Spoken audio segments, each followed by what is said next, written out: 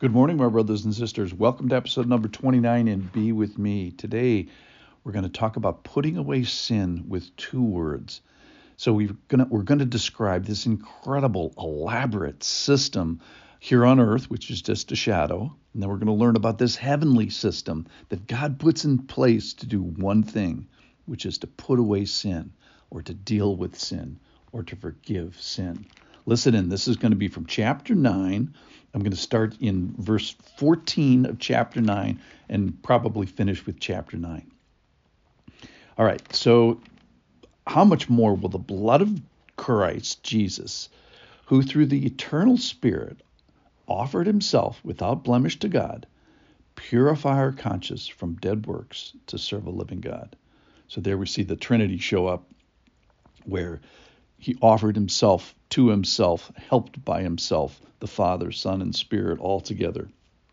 Verse 15, therefore he is the mediator of a new covenant, so that those who are called may receive the promised eternal inheritance, since death has occurred that redeems them from transgressions committed under the first covenant. So that's what we're talking about. Redemption from transgressions committed, forgiveness of sins.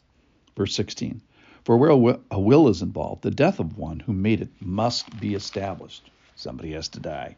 Verse 17, for a will takes effect only at death, since it is not in force as long as one who made it is still alive.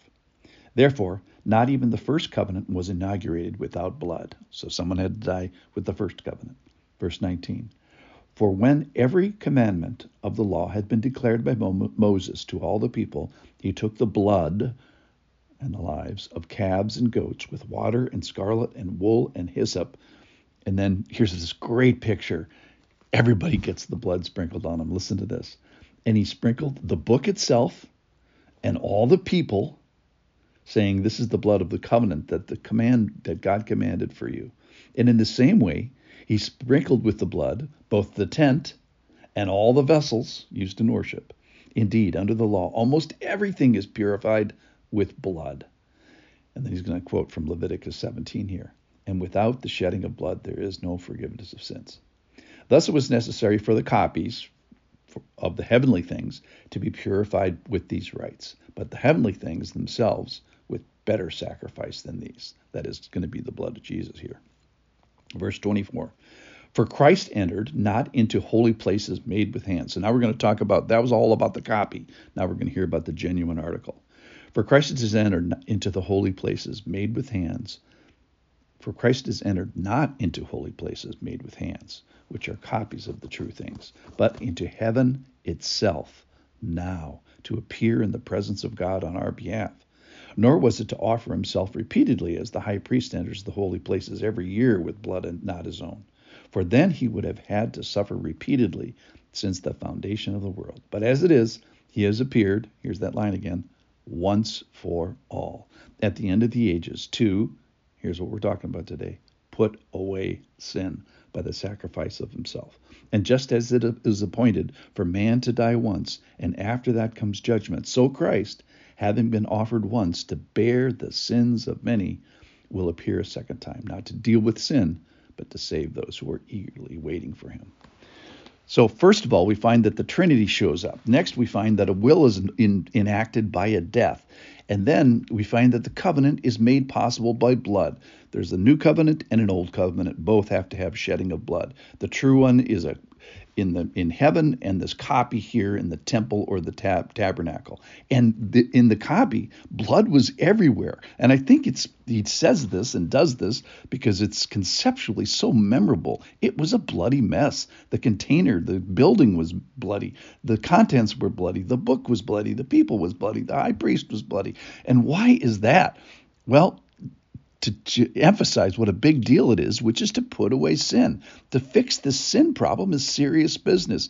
It requires serious life and serious blood. So we responded, yeah, what a mess. I don't like that. Well, a sacrifice is required. You're supposed to be in good company by being uncomfortable with this. It was indeed a bloody mess. But the deal is there's no plan B. Plan B was this temporary plan, this copy plan, was perfected, but kind of it's the same plan. It's still serious. It still requires a death. It still requires a life represented by the blood and the suffering. Why? So that we know that the punishment is completely covered, that the Jesus' remedy has completely fixed our problem. So this is a great deal for you and me because Jesus gives this freely. So remember the anchor for our soul. We said it was kind of in Jerusalem and in the temple and in the holy place and in the Holy of Holies. But this one, now we find that was just really a portal. It's the most holy place on the earth. But now in heaven itself, eternally, right now, that's where the real action is, where Jesus is now to appear in the presence of God on our behalf. Now that is the definition of intercession.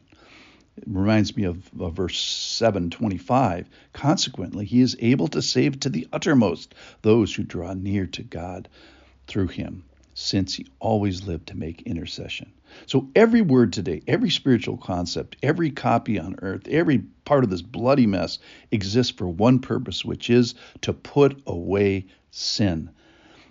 So how do you get, so those of you who are listening, considering how do I get there? Do you have sins that you need to repent of? Probably so. Yes, in fact, I'm sure that you do. And what remedy do you have in the heavens other than Jesus? The answer is none. So how do I get there? 2 words. I've sinned. Or maybe 2 other words. I'm sorry. Or maybe 2 others. Forgive me. Or maybe 2 others. Help me. This is heavenly. That's the access point for the heavenly heavy movers to begin. That the Lord can put away our sins.